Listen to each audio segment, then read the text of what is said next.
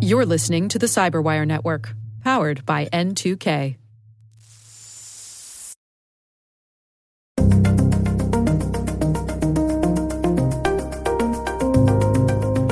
That's it right there. That's my $20 bill I got from my Aunt Helen in Wichita. Give the child her $20 bill. I'm giving it.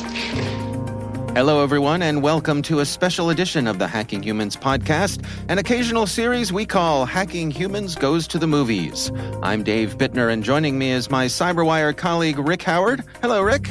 Hey, Dave. On this show, Rick and I look at some of our favorite clips from cinema and television, clips which demonstrate some of the scams and schemes that Joe Kerrigan and I talk about on Hacking Humans. We've got some fun clips to share, so stay tuned. We'll be right back after this message from our show sponsor. And we are back. So, Rick, you had a clip from the film Paper Moon way back in episode 2. Remember that one? Oh, yeah, I remember that one. That was one of our first ones we did. I love that one. Yeah, absolutely. So I have another one from that film. Now, I guess it's not surprising. It's a film about scammers, really. Yeah. It follows a pair of scammers. So just for folks who aren't familiar with the movie, this is a film from 1973. It was directed by the great Peter Bogdanovich. And it starred real-life father and daughter Ryan and Tatum O'Neal. Yeah. Tatum won the Oscar for Best Supporting Actress for her role in this film. Yeah, she's like 8 or 9 or something. Yeah, she's really I young. think she's 9 years old. And this made her the youngest competitive winner in the history of the Academy Awards. Mm-hmm. I think, what's her name? A Good Ship Lollipop gal. Shirley Temple. Shirley Temple. I think she may have gotten an honorary Oscar at a younger age, perhaps. But Tatum was the youngest to actually win one for doing the work. Wow. Yeah. So the film takes place in 1936, and Ryan O'Neal plays an itinerant con man. His name is Moses Prey, and he has agreed to transport young Addie, who's played by Tatum, to her aunt's house after her mother has died. And he picks up Addie at Addie's mother's funeral. The movie kind of indicates that perhaps Moses might be Addie's father, but it's really not clear about that or not. He doesn't want to take it on. Yeah, easy. yeah. He doesn't want to be weighed down by a child. So, but on the way to the aunt's house, Moses realizes that Addie has a real gift for cons, and he gets her in on the act. Uh-huh. So in this scene, the two of them are visiting a store. It's sort of a small town, Main Street kind of, general store. And while they're in the store, they don't give any indication that they're there together. Moses starts the scene by going to the register to make a purchase. And I will say, before we roll here, they talk about a $20 bill. In 1936, Rick, $20. Okay. It's about $400 today. Whoa. Okay. You've got to be kidding me. Right? So he drops a $400 bill, okay, on the cash register. Nicely done, sir. Okay. Yeah, I know, exactly. So let's roll the clip. This is from Paper Moon. Here it is. Yes, sir. I'd like an eye pen, a toothpaste, and a pack of Sense. 20 and 5. 25. Yes, sir. This cashier is just priceless. Her face is perfect for this role. Yeah, she is. The accent, the whole thing. Yeah.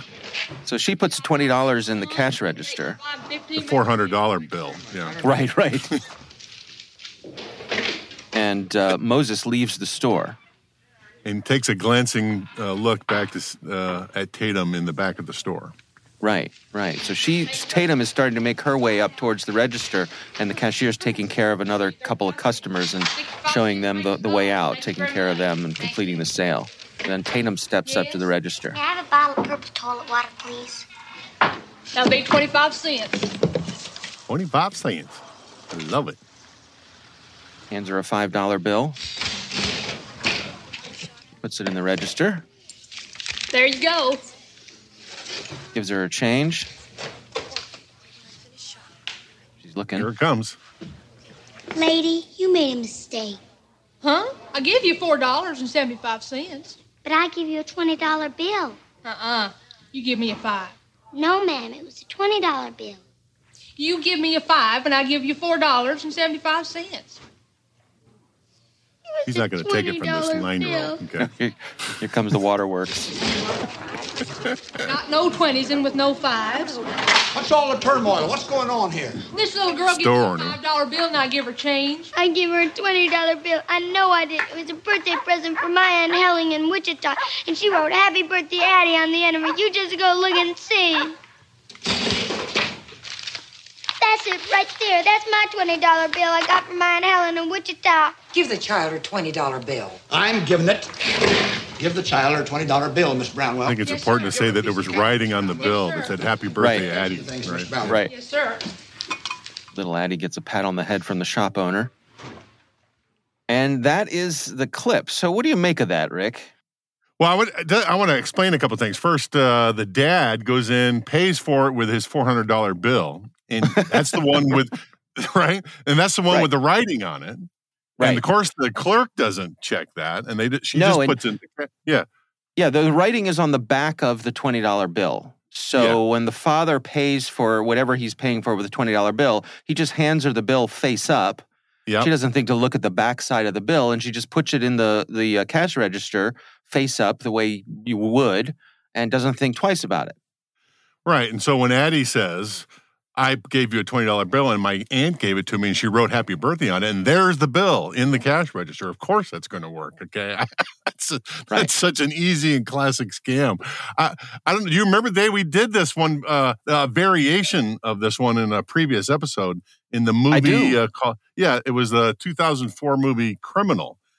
In that one, John C. Reilly, in a modern setting, instead of writing on the back of the bill, he tears a corner off the bill as his mark.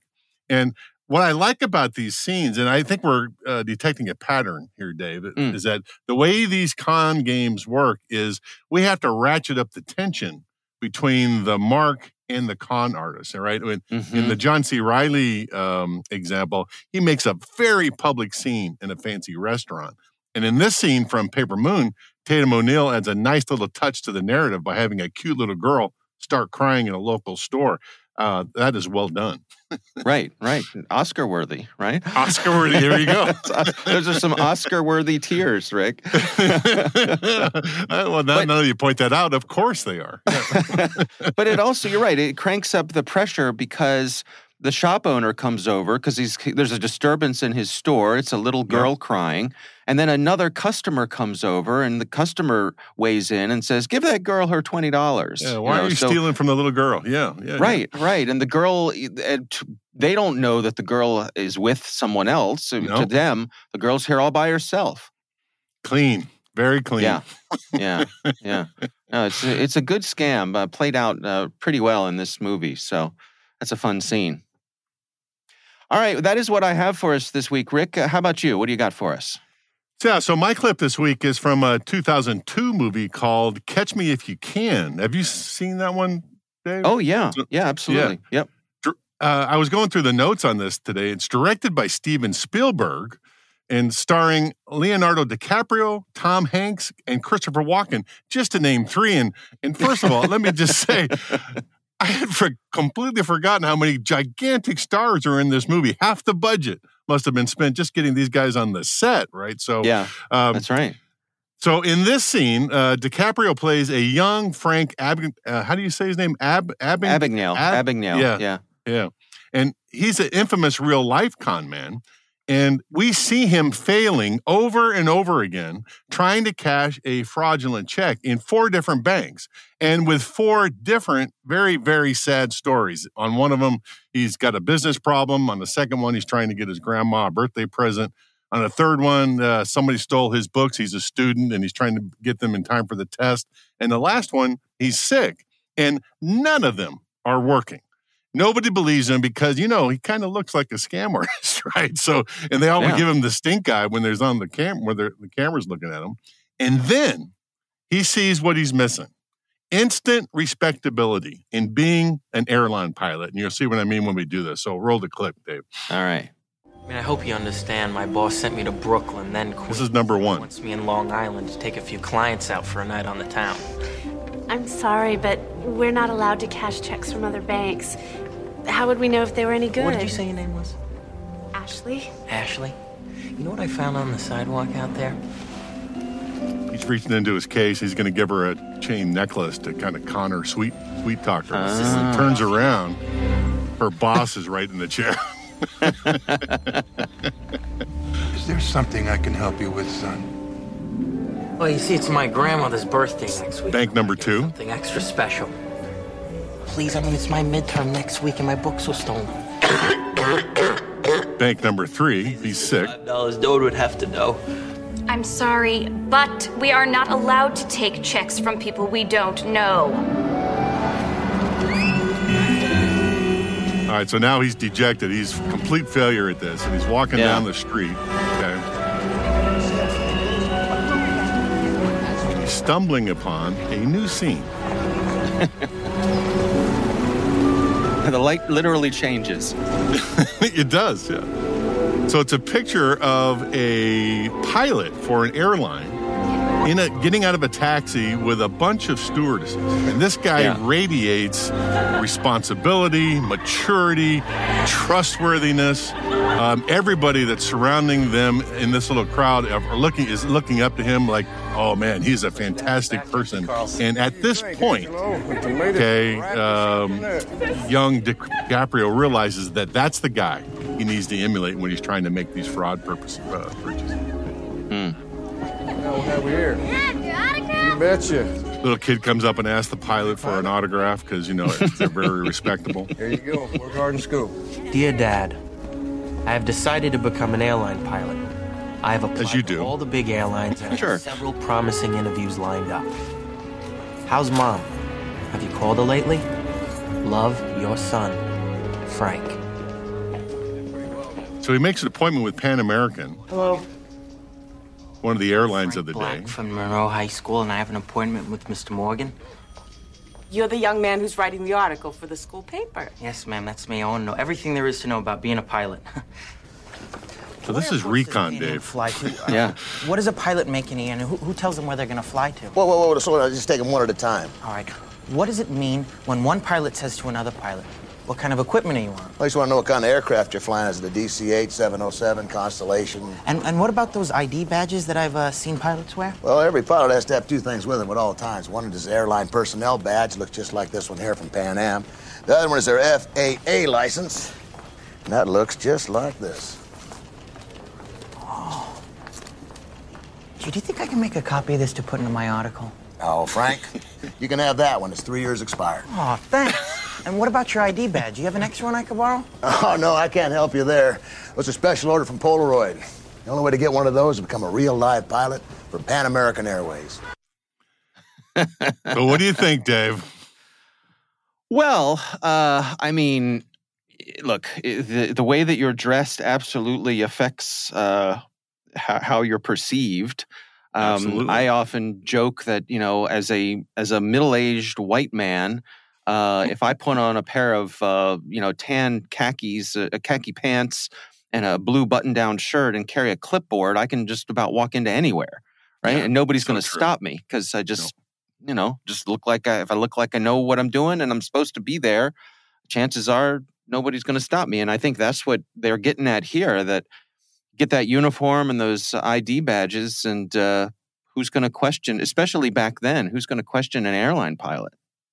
Yeah, and what I like about this is the demonstration of DiCaprio, or Abagnale. How do you say? It's like I can't pronounce his name. Abagnale, yeah. Abagnale, yeah.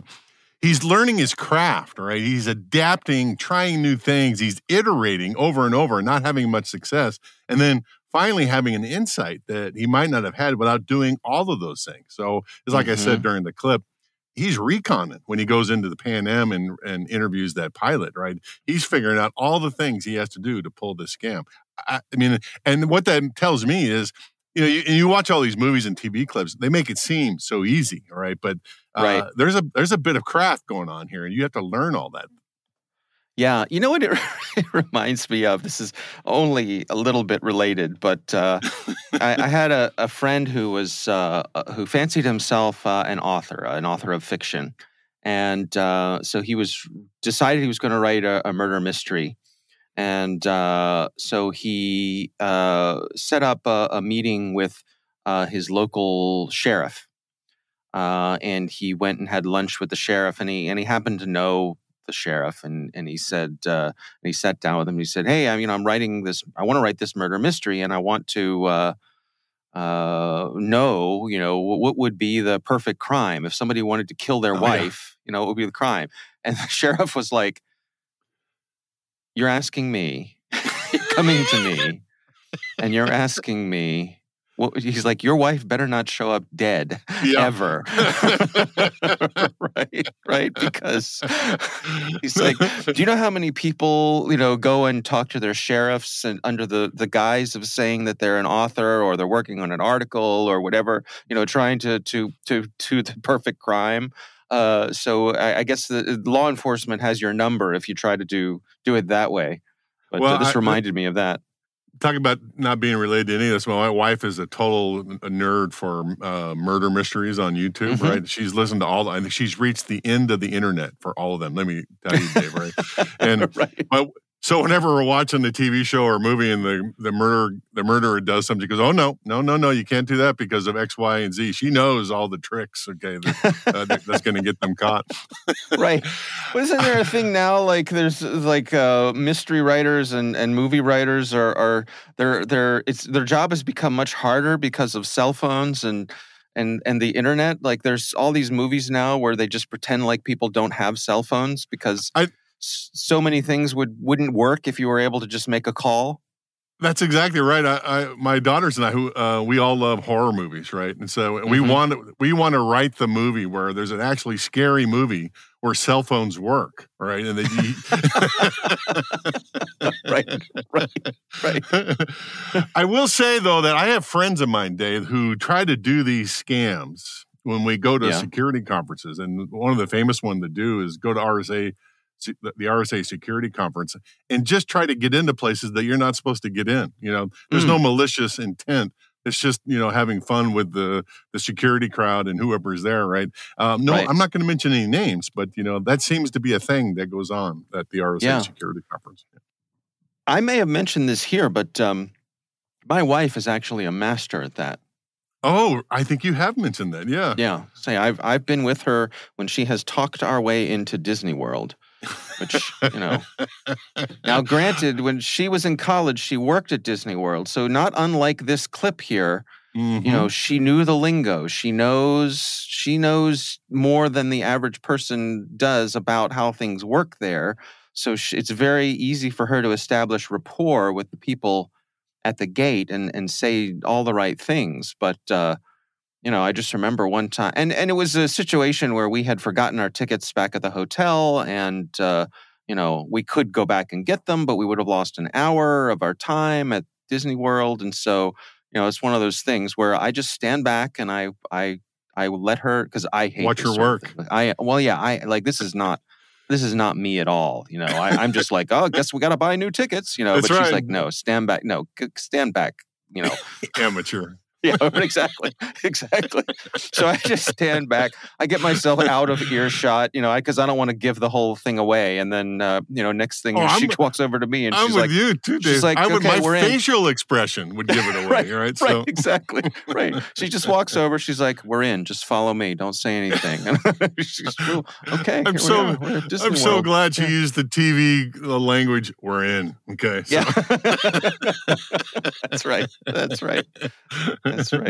Yeah. So it's fabulous. All right. Well, fun clips this week. And we would love to hear from you. If there's something that you would like us to consider for the show, you can email us. It's hackinghumans@thecyberwire.com.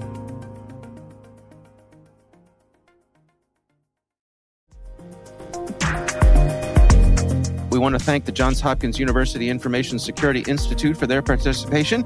You can learn more at isi.jhu.edu. The Hacking Humans podcast is proudly produced in Maryland at the startup studios of Data Tribe, where they're co-building the next generation of cybersecurity teams and technologies. Our senior producer is Jennifer Iben. Our executive editor is Peter Kilpie. I'm Dave Bittner. I'm Rick Howard. Thanks for listening.